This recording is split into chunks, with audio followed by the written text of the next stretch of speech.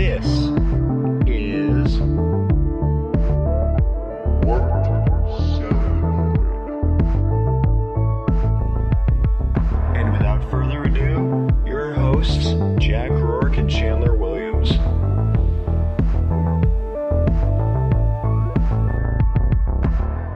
Hello, listeners. Welcome to this brand new, far-out episode of Warped Celluloid. I'm your host, Jack Rourke, with my esteemed co-host, Chandler Williams. How's it going, Chandler? How's the vibes today? Pretty good, Jack. You know, just rewatched this film before the podcast and excited to talk about it. How about you? I've admittedly been better, but you know what? I'm holding together, and I'm still doing this with you, and that's all that matters. Before we move on, I'd be remiss if I didn't mention a couple of things. Our last episode, I think, if you listen to us, please give us some feedback.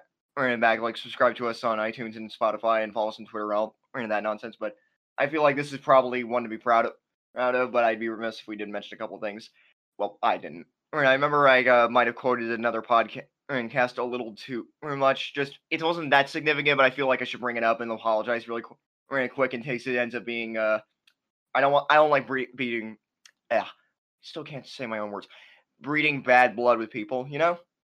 Yeah. I don't think you did. Yeah, I like it just in case. Like, okay, I know this isn't plagiarism, but I just don't want to poke the bear, you know? Yeah, of course. Also, another thing, far less serious. There is a topic I really wish we talked about in regards to Joaquin Phoenix's performance in Inherent Vice. He needs to do more comic performances. Him and Ryan Gosling, especially, because they handle it so well. Or one doing the very low key dry effort, and the other very manic and expressive and physical. Oh yeah, Joaquin Phoenix is hilarious in Inherent Vice. Yeah, definitely the physical aspect. He gets thrown around and pushed over and stuff. Very funny. And to carry over this into our next film, to borrow a phrase from Martin Short's character, it's not groovy to be insane. So Chandler, what movie are we going to be talking about today? Today we'll be talking about Shock Corridor. The motion picture screen opens the door to sights you've never seen before. Shock Corridor. The medical jungle doctors don't talk about. A labyrinth of twisted detours that both sexes stumble along. Case history number 1. Johnny B., brilliant newspaper reporter, suffering from hallucinations that his sweetheart is his sister.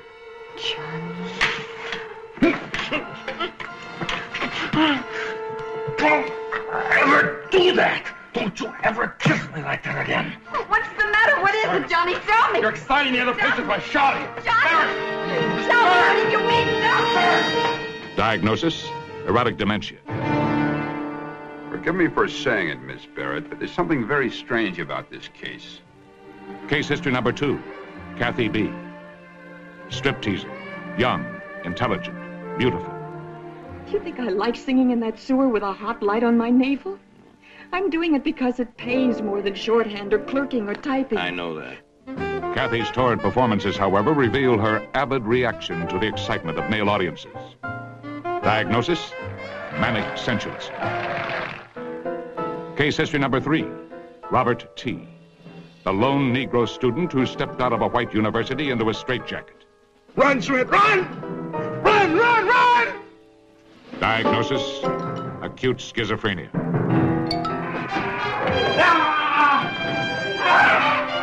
Don't you dare strike me. I'm pregnant. Shock Corridor, the incredibly realistic story that reveals the strange intrigues, the criminal impulses, the obsessions that explode into violence. Because I want her and nobody's gonna keep us back! I want her!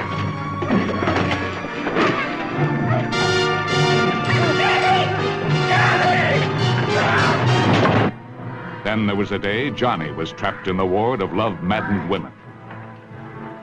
He's mine. He's mine. He's mine.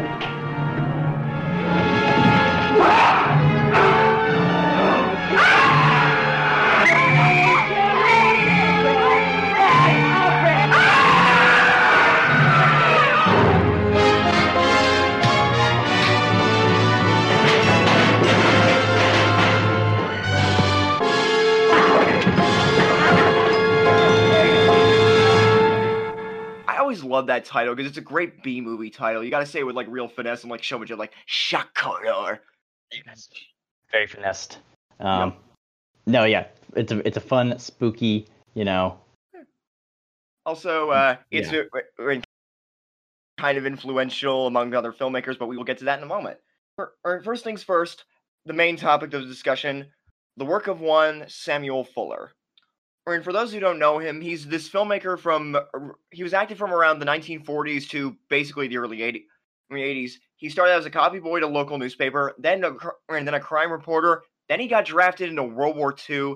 Not only did, if I'm not mistaken, he stormed the beaches of Normandy. I'm not entirely sure if that's factually accurate, but I know he definitely served because he was there to help liberate one of the concentration camps and captured 16mm footage while he was down there. Wow, that's a fun fact. Very impressive. Then he became a novelist for a brief period of time. Started out Columbia as a filmmaker, mostly writing for people like Douglas Sirk. Actually, the film that we're doing right here was originally written for Fritz Lang. He also I believe he wrote Scarlet Street for Fritz Lang too, if I'm not mistaken. And so that was, this was a script he had in a drawer since the 1940s, I believe. Yeah, it's the 40s. Anyway, he started out doing westerns and noir films at Columbia. Then he started in the 60s. He started to get a little more, I don't want to say transgressive, but more socially conscious and experimental. Not just this, but films like The Naked Kiss. He wrote the screenplay for Peter Bogdanovich's Targets, which I believe I mentioned in the past, which, wow, talk about a movie that feels especially prescient today. Great film. How it handles stuff like mass shootings in the minds of a psychopath, which it's legitimately unnerving for a movie from the late 60s. I also put it on a double feature with Once Upon a Time in Hollywood. Oh, because how wow. it deals with fantasy and reality, because it's also the final film of Boris Karloff. He plays a retired horror film actor, and he was caught up in this horrible, horrible chaos. Wasn't he a horror film actor in real life too? Yeah, he was Frankenstein. Oh yeah, he was Universal. Anyway, so Fuller, one of the reasons I'm fascinated is that the guy was not only the guy he wrote about, but he was exceptionally talented as a filmmaker. There's a great, by the way, if you have the Criterion channel or I have the Blu-ray, sponsored by Criterion. Yeah, sponsored by Criterion. We're never gonna outlive that gag, are we? No, it's funny every time. That's fine, as long as people don't take it too seriously. Yeah. Anyway, my point was, there's a great documentary on the Shock Corridor Criterion Blu-ray, and it's also available on the channel if you got the streaming option, called the Movie Camera, the Typewriter, and the Rifle. It's one of those in that order. No, it's the Typewriter, the Movie Camera, and the... I can't remember the order of this. Damn it. Then again, I just woke up, so... Typewriter, the Rifle, and the Movie Camera. Thank you. I just added it. It's a great documentary. It's less than an hour long. It's got interviews from Jim Jarmusch, Quentin Tarantino, Martin Scorsese, who probably the most relevant in this conversation, because this film in particular inspired a certain film from him recently. This is the main inspiration for Shutter Island. Ooh, I could see that. Nice. Yep. And one of his best films, The Steel Helmet, was an inspiration for Raging Bull. At the time, wow. Which I still need to see. I have not seen it either. Yeah. I'm scared to admit that I have not seen that film. Look, man, I still haven't seen Godfather Part 2. Right, dude, there's a lot of shit I still need to catch up on. Yeah, me too. That's okay. Fuller is one of my favorite filmmakers, not just because, again, he was the guy you wrote about. Like, that dude is very much a true cigar chomping dude served in World War II, but he's always had, like, bright spirits about it, even if he will agree that it was kind of, well, not even kind of, it was rough as hell. He seems like an old school Hollywood type. Yeah. Although I am sad how his career ended, because he did a film in the 80s called White Dog, that got basically shuttered by its studio. It got violent reactions from people, and mostly unfair. It was for those who don't know, it's a movie about a titular white dog who is trained to hurt and kill black people, and it's basically about this black dog trainer trying to deprogram it and see if he's beyond saving. It's not exactly a subtle film. I don't think it's racist at all. I don't get how anyone could interpret it that way. It's about tearing down that... Indeed, which I would like to talk about. No, White Dog... Anyway, White Dog for a second. It got pulled from Paramount. Yeah. Festival circuits were not kind. And, well, if you look at what Fuller had to say at the time, it's not especially kind. It definitely hurt him personally in his career. Dude moved to Paris after that for pretty much the rest of his life. Wow. Anyway, I know very little about him. And this is the only... Not exactly... the movie... I remember discovering this a couple years ago because I'm like, sorry, you go ahead. This is the only Fuller movie I've seen actually. What to start out with, because some of his films are actually quite easy to find. Some of them are into a public domain limbo, like not exactly, but you can still find them for free on YouTube and Amazon Prime, that kind of thing. Yeah. I mean, without much hassle. Only Make because a I heard kiss the of story the about him. tree. Like, I remember hearing about a movie there was a movie he did in the early 80s called The Big Red One with Lee Marvin and Mark Hamill that was based around his time in World War II. And I'm like, then I looked up into the actual legend behind him. Like, damn, this guy is cool. Well, I got to check his stuff out. I think it is important to talk about his work in phases because there's this sort of mainstream studio fare at the time. There's his 60s work, which started to get a lot more, well, if not experimental, at least boundary pushing and transgressive.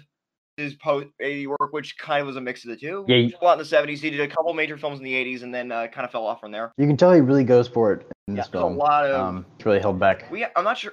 I mean, we've been kind of towing the line of whether or not something's truly weird, but rewatching this, I'm like, good God, just the dream sequences involving the girlfriend character once he's in these.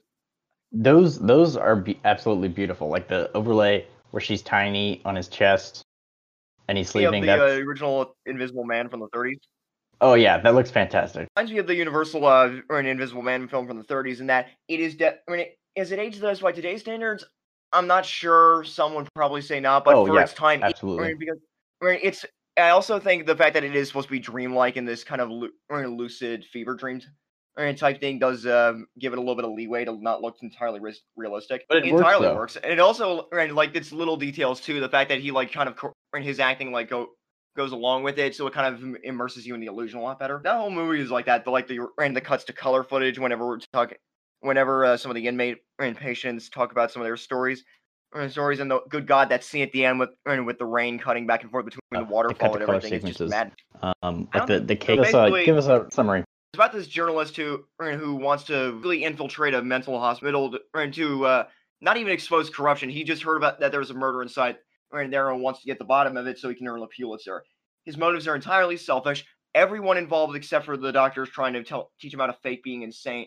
He thinks it's a horrible idea, not just because it's unethical, but he might end up hurting himself in the process. And well, shit happens.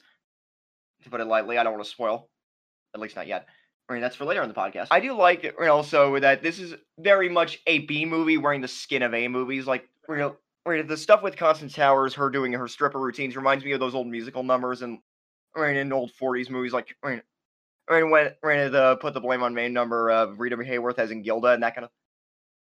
Where it gets kind of like soft corn. Structurally, it is very 1940s. So when I was heard that this was originally a script for Fritz Lang, it made a lot of sense. For me, one thing about the story, I didn't think the murder was as clear in the beginning as it could have been.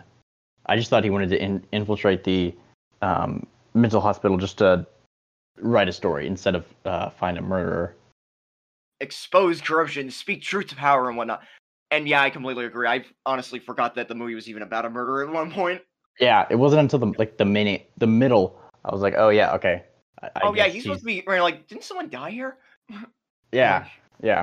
Anyway, the movie is a little fast and loose when it comes to plot. Like the first, I'd say 15 or 20 minutes where it's setting it all up. That's the most plot oriented, and then it comes to the end. Yeah, and the rest of it is a little more episodic. It mainly once he's inside the mental hospital, it goes from moment to moment where he interviews three people.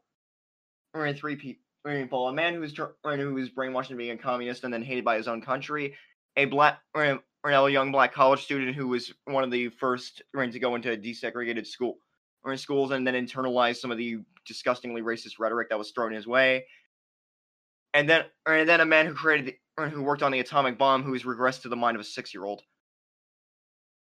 Their names escape me at the moment, but I think I got the general breakdown correct. Yeah, you did. I was watching the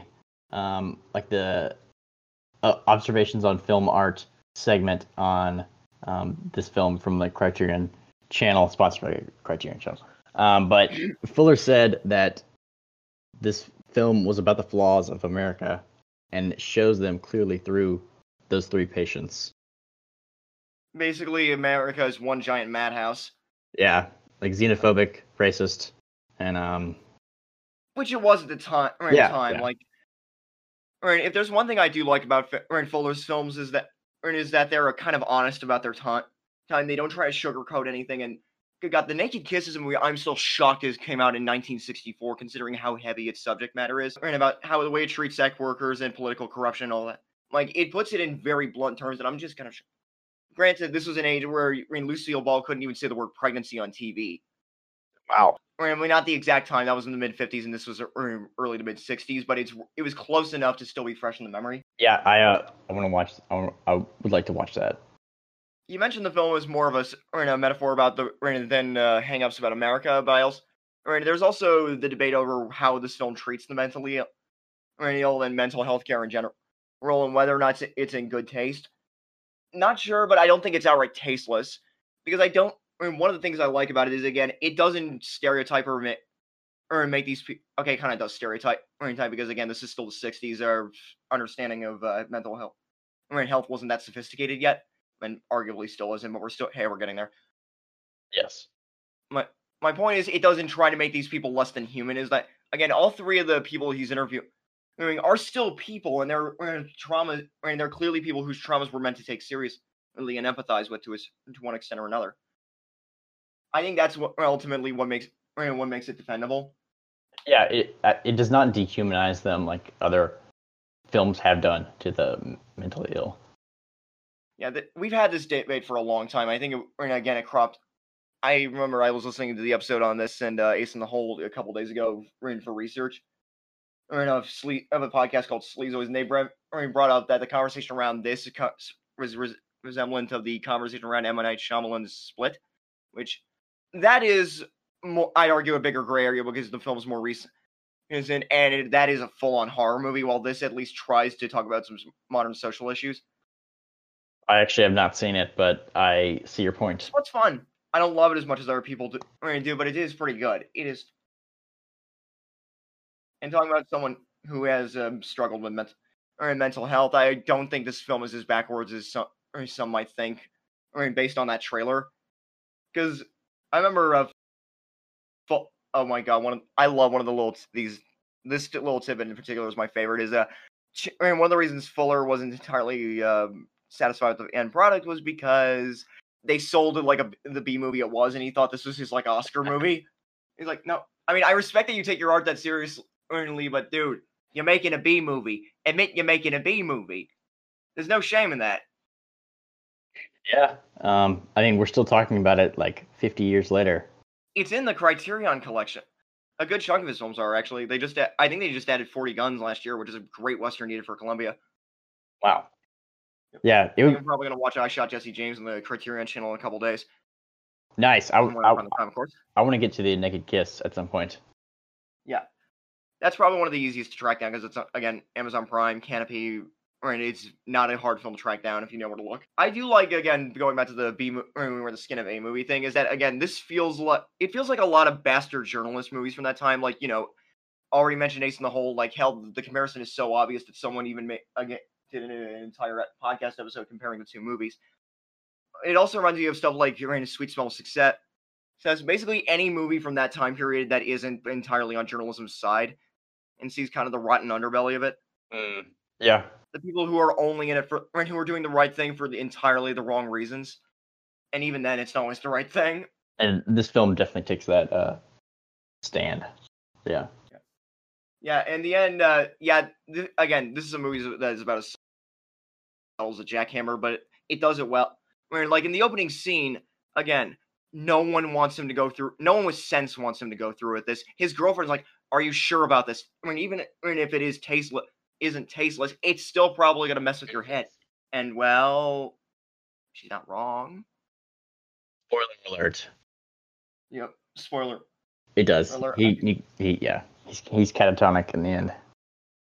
I remember the first time I watched this, actually, it was late at night and I was with my parents, and they're, had the volume a little too loud, and they're like, "What the hell are you watching?" And with all the screaming and like the dude who thinks he's Pavarotti just singing at him, and I just realized how much of this movie is dedicated just to emasculating the main character. Yeah, Peter Breck, that's the name of the actor. Yeah. My roommates walked Johnny in. Barrett. When I talk about an early '60s character name. Oh, totally. My roommates walked in when I was watching or when I was at the part where he walks into the women's wing and they like attack him. Ward? Yeah. Oh no! which is like the worst part to walk in on. If I can issue a preemptive apology, I'm sorry that you had to watch the weirdest shit with them walking in. Yeah, it happens. It happens. But I still remember the time when we were watching Wizards and she Oh, was yeah. in the parts with the propaganda. I'm like, oh, okay then. It's not what it looks like. I'm like, yeah. I mean, it was funny, awkward, but still. Yes. I think probably the closest thing to a mainstream comparison I can think of this is One Flew Over the Cuckoo's Nest. Yeah. Although that is a lot more prestige, like it's directed by Milos Forman, has a stacked cast. It's a lot. I mean, the imagery is less lurid and I don't want to say ridiculous, but it's definitely less out there. It's a lot more tame and grounded by comparison. I actually have not seen it, but I know of it. I've seen bits and pieces of it, and I think I saw it once when I was young, but I cannot remember. I remember the basic outline. I think I started the book, but yeah. I keep forgetting that's based on a book. Yeah, it was Ken Kinsley. I think he wrote it. Speaking of names that sound like they came out of that time period, Ken Kinsley. Yes.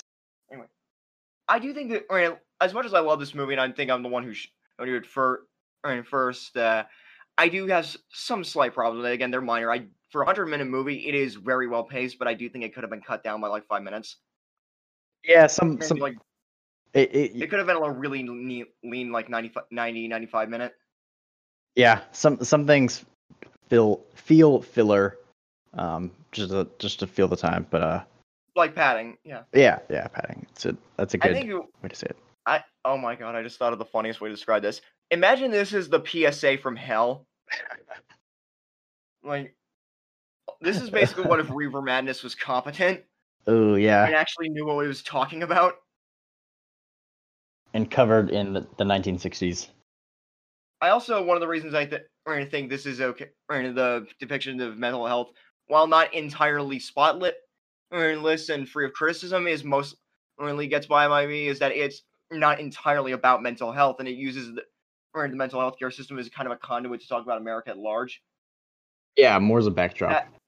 That and the presentation is so odd and trippy that you kind of just, you're either going to groove with this movie or you're not. Mm-hmm. Yeah, it's a good way to put it. Yeah. I also more or less feel the same way about Shutter Island, and actually, I wonder what these two would look like back to back as a double feature. That would be a good one. Because I actually just watched Shutter Island for the first time last March. Oh, nice. Yep, probably my top tier Scorsese in my book. Oh, I want to see him do more genre more often because just going off of Shutter Island alone, he is incredibly proficient at it. Yeah, that's one of my favorite of his. Yep. Yes. And that the movie was deliberately, not to the extent of something like The Good German, where they went all out with like using the same aspect ratio, they used the same lighting method. That movie is probably the closest anyone is going to get to faithfully recreating old Hollywood films from the 30s and 40s. Which film? And speaking of The Good German, and speaking of Steven Soderbergh, this would make another movie this would probably pair well with is Unsane, which that mental hospital movie he shot with an iPhone a couple years ago. Wow. This is probably definitely the better film, but I would say that would definitely make an interesting conversation. Yeah. Like just the whole mental illness variety hour, which, good God, that name sounds more tasteless the more I think about it. Wow. I mean, there are a lot of differences between this film and Shutter Island, though. Oh, definitely. Really, Shutter Island is unabashedly full fantasy at this point. It doesn't really try to tackle themes that are this raw and real. Like, it's definitely a serious film, but it's not. That's more of an outright horror movie than this is. Yeah, and it's got the psychological edge and like the mindfuck ending, you know. Yep. The what DC Comics called the Just Desserts ending, like this actually kind of feels read from like one of those old pulp magazines or one of the not the horror stuff, but like the crime suspense stories and the like thriller or the kind of shock suspense story. The kind of thing that was a lot more socially conscious, and one of the things that got, if anything, more than the horror comics, which is weird considering how gory those were, especially by 50s standards. That was the thing that probably got them more shit than anything. I could talk all day about this kind of stuff. I love old 50s comics. I am totally unfamiliar. with 50s comics, but You know Tales from the Crypt? That's that guy. Those guys, like anthology horror and war and sci-fi and crime, that kind of thing. okay. This has that feel that their crime lineup is what I'm saying. Even the intro, good God, that trailer, which I'm probably already dropped in by now. Right now, it entirely. There are times where we can talk about how accurate a movie is, but I think that trailer 100% sells you on what kind of movie this is, and in some ways, a little more clear and direct about the storytelling than the actual movie is. The trailer for this film? Yep. It's got that classic feel, like it's got the iris fades and that narrator, that great narrator voice and the fading in titles. It's good stuff. Very like classic Hollywood. Yeah. Yes. I also think for a movie of this era where sound design wasn't all that sophisticated, mostly is like occasionally a sound effect when you need it, and mostly just dialogue and occasionally music. I think there is some good sound design here in parts. Or the waterfall raining sequence near the climax, and there's the use of narration. And it's very full. Like it doesn't they don't not to the extent of like say design. Walter Murch or what we have now, but it's a little more sophisticated than other stuff. Yeah, than it's like other stuff at the time. Yes. I don't know. One of the reasons I was interested in talking about this because I'm not sure if I can describe Sam Fuller's a specific type of B movie because it's definitely smarter and more tuned into socially than a lot of other stuff of its time and in some regards has aged a lot better. But I don't want to outright call it sophisticated because it doesn't feel like it's above B movie stuff. It feels like it's I think the best exploitation films are the kind that acknowledge that they're trying to cover social issues, but also acknowledge that what people are here for is some of this kind of sleazy, kind of tacky, kind of lurid stuff and balance them out. It's why the original Shaft works. It's why Russ Meyer films work, although those are way less socially conscious. I still can't believe Roger Ebert wrote Beyond the Valley of the Dolls. That is a story for another day. Anyway, back to the Shock Corridor. I'm sure this film was more like socially sophisticated when it came out than it is now. It was kind of a cult movie at the time too, because again, this was fringe at the fringe at the time, not to the degree of where you'd probably the only way you'd heard of this is if you saw an episode of Mystery Science Theater, but it definitely played like smaller theaters and really only became a cult favorite among other filmmakers. Like it's your favorite filmmaker's favorite movie. Okay. Movie type yeah. Yeah, me too. There's a decent amount of humor in this film, which I find really funny. Fuller. One of the things I love about Fuller is how crackling his dialogue can get. Like there's a propulsive and there's an actual back and forth between the two people.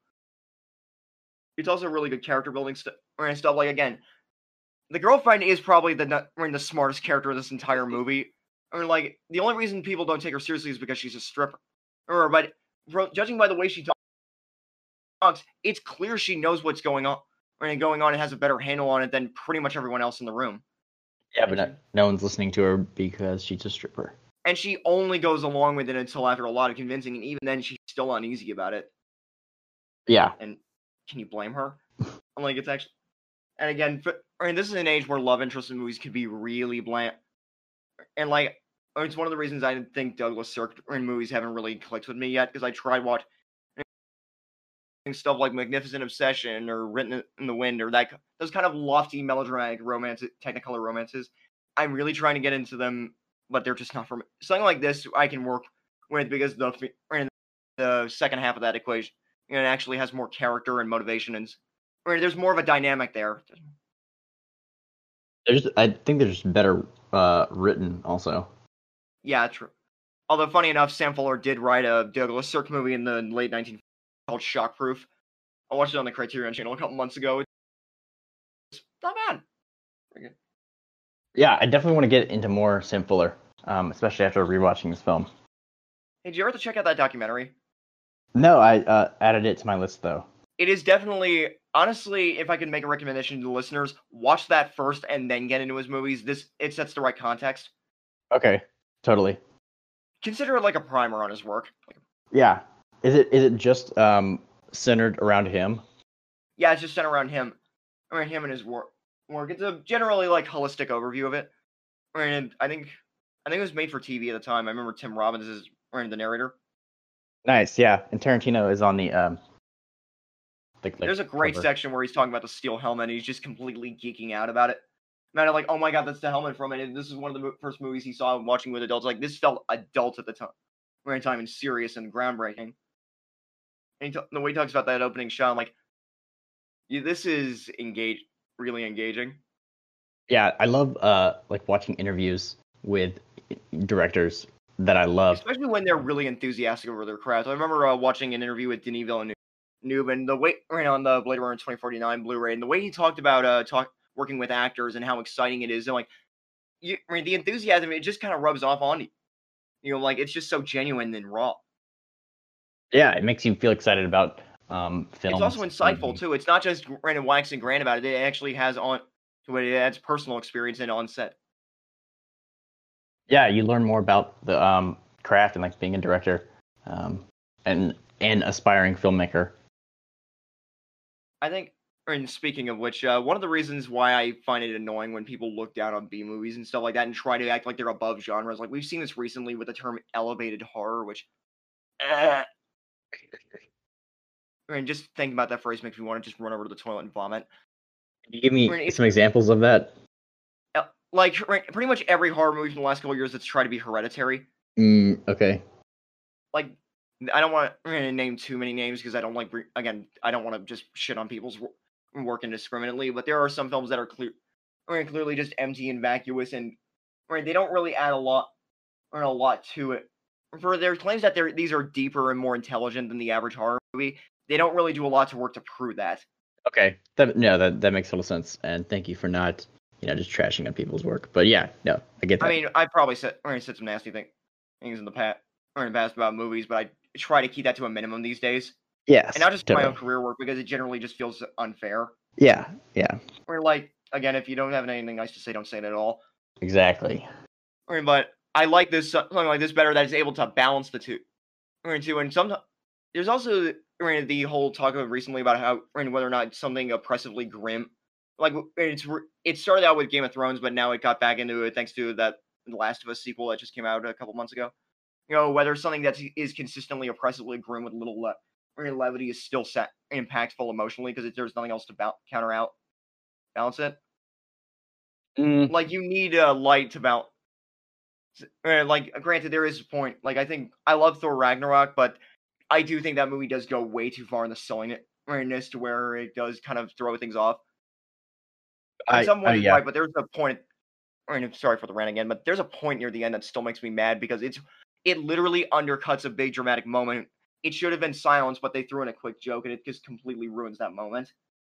No, I completely agree about Thor Ragnarok. I honestly did not. I wasn't the biggest fan of it, but I like it, but it's a movie that I'm very, very mixed on. Like, it is half a great movie and just half a very mediocre movie. Yeah.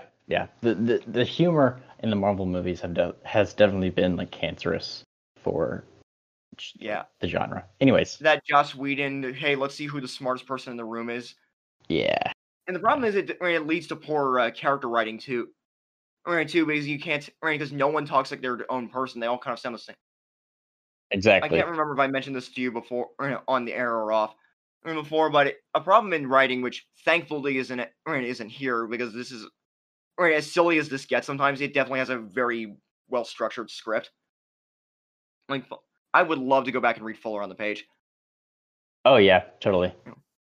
Really, is like one of the advice I was given that I took into heart as a writer is like, if you take a script's dialogue and you can switch it around with any character and it wouldn't make a difference, then you have a problem. Yeah, every character I don't remember has who to told me that, but it was something. It stuck with me ever since. That's good advice. Every character should sound distinct, distinctly different. Yeah, totally. I also think exploring serious ideas through genre is actually like this stuff. Does is one of the easiest ways to get it across to a broader amount of people. Well, and not just like in a more commercial sense, but a way that registers universally, because it's separated just enough from the real world to be enjoyable, but it hits close to home enough to be recognizable.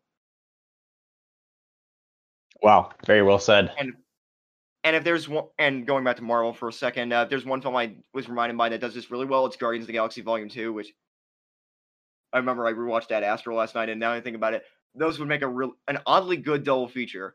Space Daddy Issues, the double bill. But that is a conversation left for smarter people for another day. Yes, indeed. I think in this film, I think there's really good character development of the patients, especially the three that they cover. Yeah, the three that are mainly or that are loosely or otherwise connected to the murder. Yeah. Like again, poor Trent, that's his name, the college student. Yes. And I'm like, I think I feel sorry for him the most because he's clearly was just a normal dude thrust in these circumstances, and well, he had to bear the consequences of it. And I mean, like his whole story, just the scene of him reciting that racist rhetoric with that sign with, well, I'm not going to say the word. Yeah. The word for obvious reasons, but the way he said, it's not just what he's saying, it's the way he says it, the impassionate way. But it's clearly that it's kind of breaking him on the inside, even if he has been deluded to the point of genuinely believing it. But it is legitimately unnerving and but not unnerving in a horror movie way. Unnerving as in it's like watching a relative die of Alzheimer's or Parkinson. Something that fundamentally changes them and how they used to be. It's that kind of heartbreak. Yeah, I think there's a comedic aspect to it in its irony, also. Oh yeah, definitely. I mean, this is still a B movie, so it's not entirely serious. Yes, like a very early exploitation picture, because I don't think we really got that term until like the very late '60s. Once the drive-ins finally got their second heyday, and arguably third now thanks to COVID. Also, Trent was the original Black Klansman. I remember, and going back to that Sleazoid episode, so I'm like, please don't do it. And I'm like, damn it, they already made the Clayton Bigsby comparison. I'm like, damn, this is Dave Chappelle. I guess what's funny is actually Sam Fuller did one of the early drafts of The Klansman, which actually was one of the first big Hollywood movies to talk about this stuff, or specifically this sector of it. Okay, interesting. That is a much more heated and violent and uncomfortable movie than this is, but it's of a kind. What's it called? The Klansman. Okay. Did you see the Black Klansman or Black Klansman? I have some mixed feelings about that and Spike Lee in general, but there are moments of it that I do think really shine through. Like Adam Driver's subplot is really crystallized and well thought out. And John David Washington gives a movie star performance in that. Like, this is a guy, like, how is this guy not getting phone calls to be in everything right now? I'm really happy he landed the role in Tenet. Oh, yeah. In the lead. Good for him. Also, very sad that it is delayed. Yeah, it's unavoidable. Yeah. I'll be shocked if movie theaters are even open by next year. Wow. I mean, I'm hoping for the best. Yes. But expecting the worst at this point.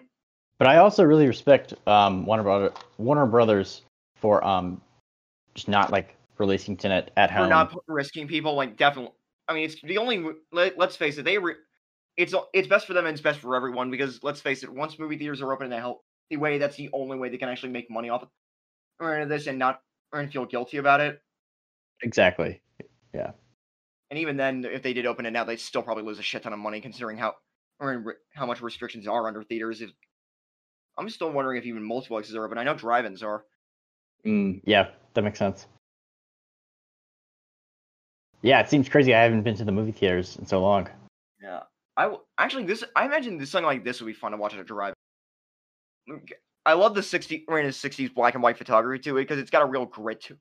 But there's also a real clean prestige to it.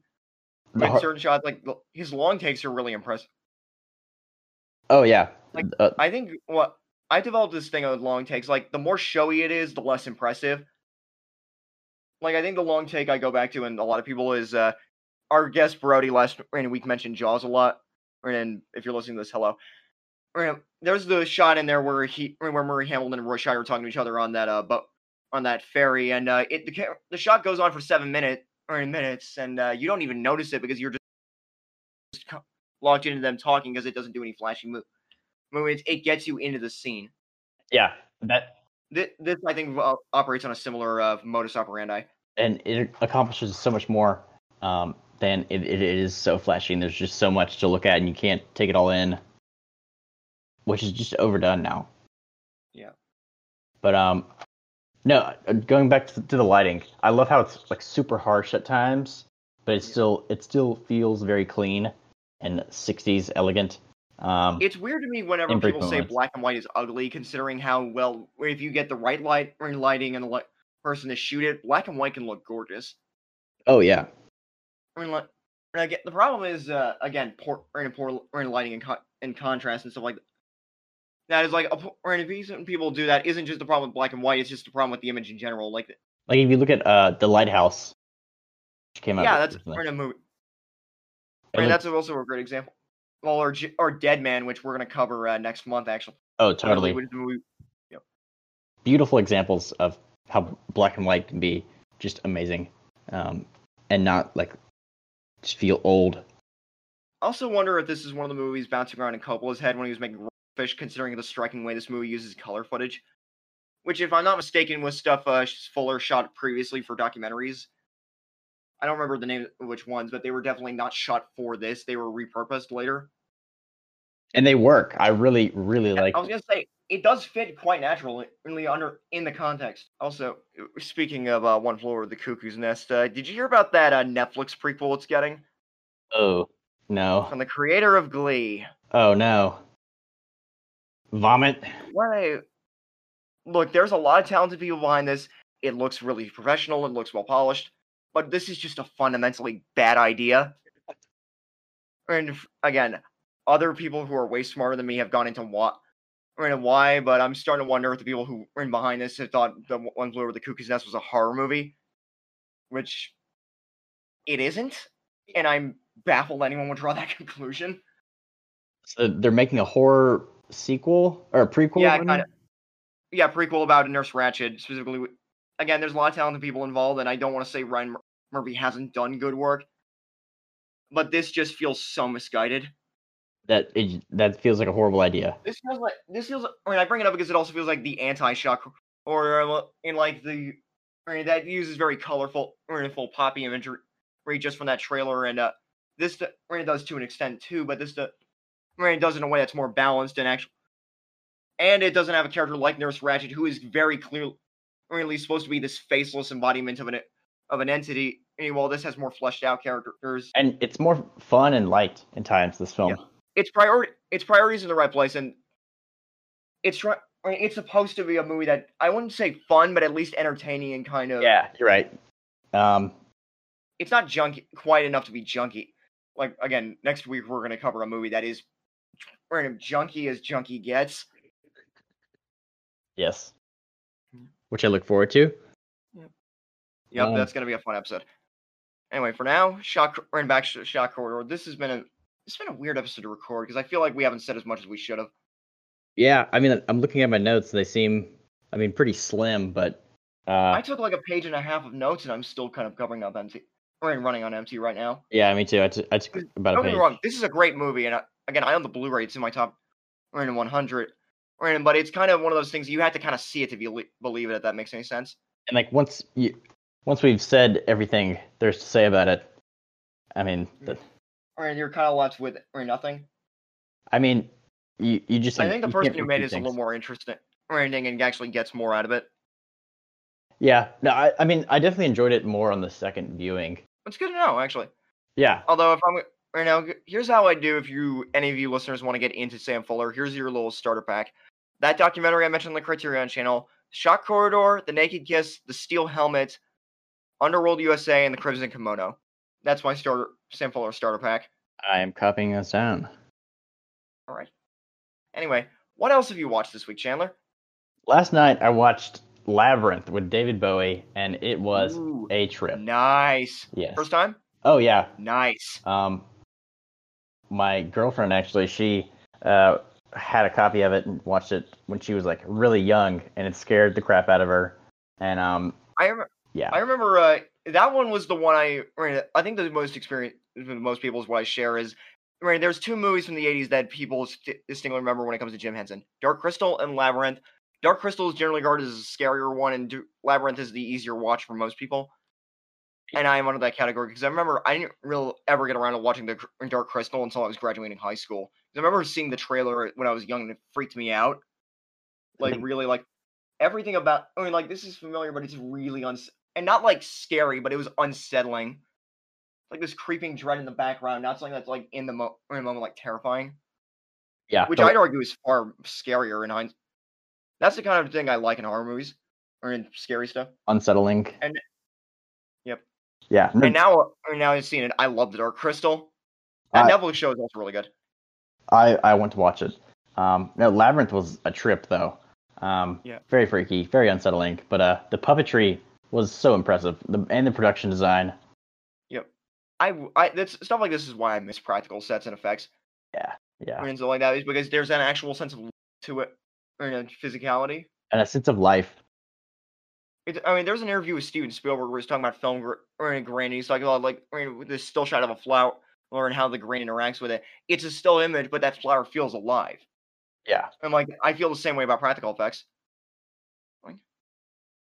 And one of the last thing I'll say about Labyrinth is that is one of those cases where everyone involved knew exactly they were playing, and they play it beautifully.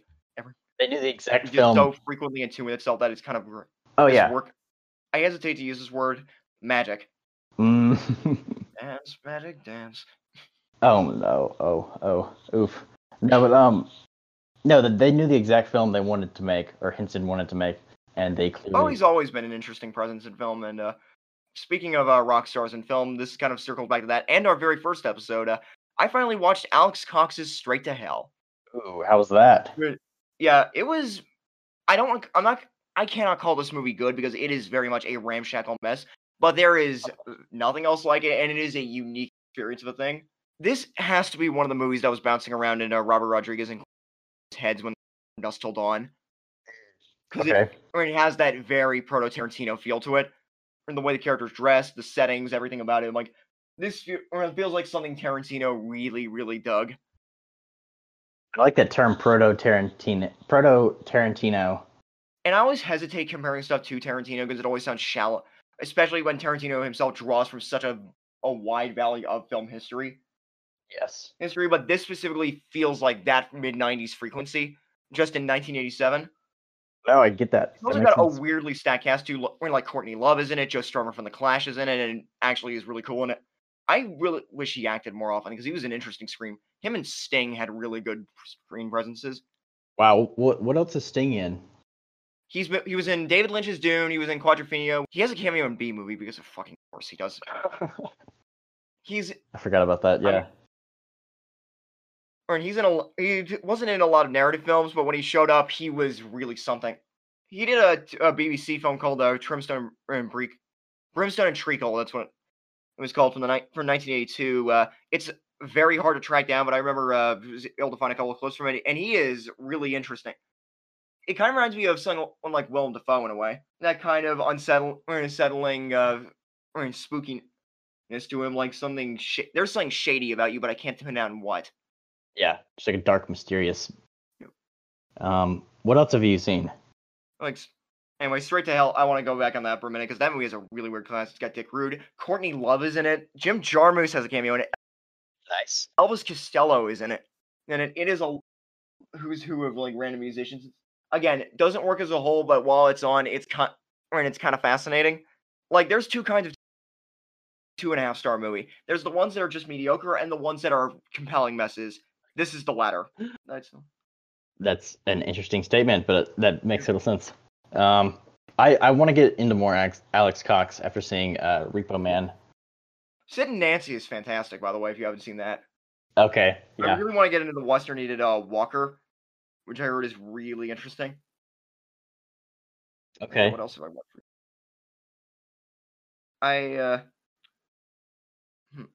Right. And speaking of 60s filmmakers, how familiar are you with John Frankenheimer? Totally unfamiliar. I've heard you say his name before. Seconds, The Manchurian Candidate. He did Reindeer Games with Ben Affleck. Not one of his best films, but probably one of his most well known.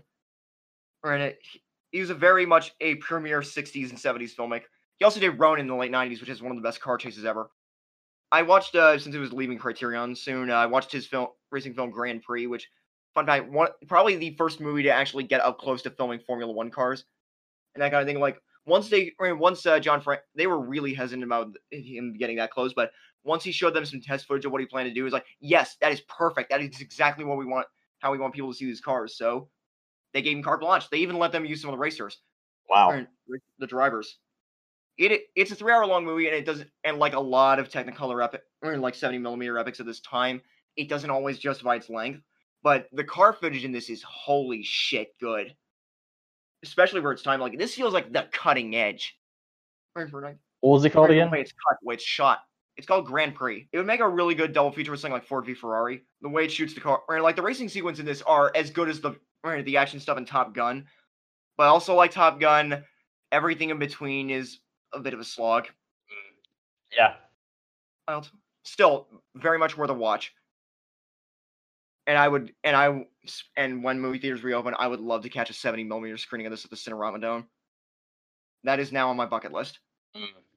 I wish I lived in a city that had, cool showings like that. Like art house and repertory theaters. Like, yeah. I wish in Savannah or Las Vegas had their own New Beverly, or because all we have are just the multiplexes. And not to throw shade at our own indie theater in here, but they only really do screenings every couple weeks, or months even. And most of the stuff that they show is fairly popular. Like, they don't really do deep cut or that much, which is a shame. It is, yeah. I do have a great story to tell about this, but I will tell you off the mic for now. Yeah, you should open a theater, Jack. That's one of my. You know how most people dream of opening a restaurant when they retire? Yeah. My dream is to open something like a New Beverly, where I just not always on film, but at least older stuff. Yeah, that would be so sick. Anyway, Grand Prix is a great one. I also I'm gonna be on another podcast talking about this, but I rewatched the Gore Verbinski Pirates movies recently, and wow, those might be even better than I remember. They legitimately have aged great. Like, God, I miss blockbusters that feel like this. Oh yeah, just like ones that are shot with imagination and energy and color and life and spontaneity and humor, or that actually lands. And I also forgot how fucking gross these movies are, but not in a disgusting way, but like in a charming kid on a playground where I'm poking people around with a dead raccoon or something. Or like, it's playfully gross. Yeah. Just the 2000s, great blockbuster period. Well, the last great time for them. I mean, they also gave us the Transformers movies, but give a little, take a little, whatever. Yes. But no, I would like to rewatch those, especially during the summertime. Takes me back. It also reminded me that about that. We're gonna get to this because there's a bonus episode I plan on doing where we talk about our favorite unmade movies, like the scripts or concepts that float around but never made it. One of which is the BioShock movie Gore Verbinski and John Logan almost made. Because if you look at the concept art, and I've seen descriptions of the script, and it would have been something. Yeah, that sounds epic. Yeah, I'll send you a link about it because it is really a fascinating. I'm not too. Ultimately, I'm a little more fine that it's not going to get made, probably, or at least not in his hands, because we did get A Cure for Wellness, and that more or less explores the same territory he was going to do with this. But what could have been, Yeah, still, it's fun. I would like to cover A Cure for Wellness. That episode. There's a great script Brian De Palma wrote for a remake of Treasure of the Sierra Madre that probably would have been one of the best adventure films in the 90s. Probably would have sparked the adventure boom again if it weren't before Pirates of the Caribbean. And if it got made, because that is a damn good script. Nice. Anyway, ultimate thoughts on Shock Corps.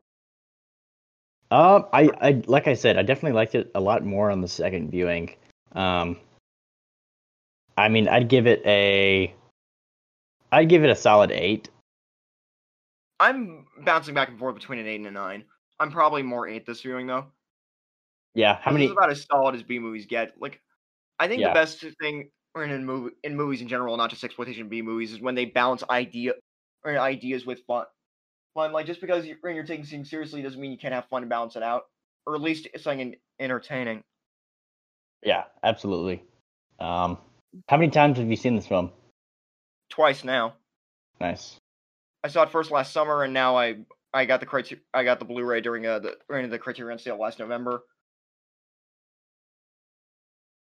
And yeah, funny thing is they actually this and The Naked Kiss have done by the artist behind Ghost World. Oh, cool. No, He yeah, does illustrations for the little booklet on the inside. It's really cool. I do like the covers for this and The Naked Kiss from the Criterion. I think they captured the film perfectly. Yeah, totally.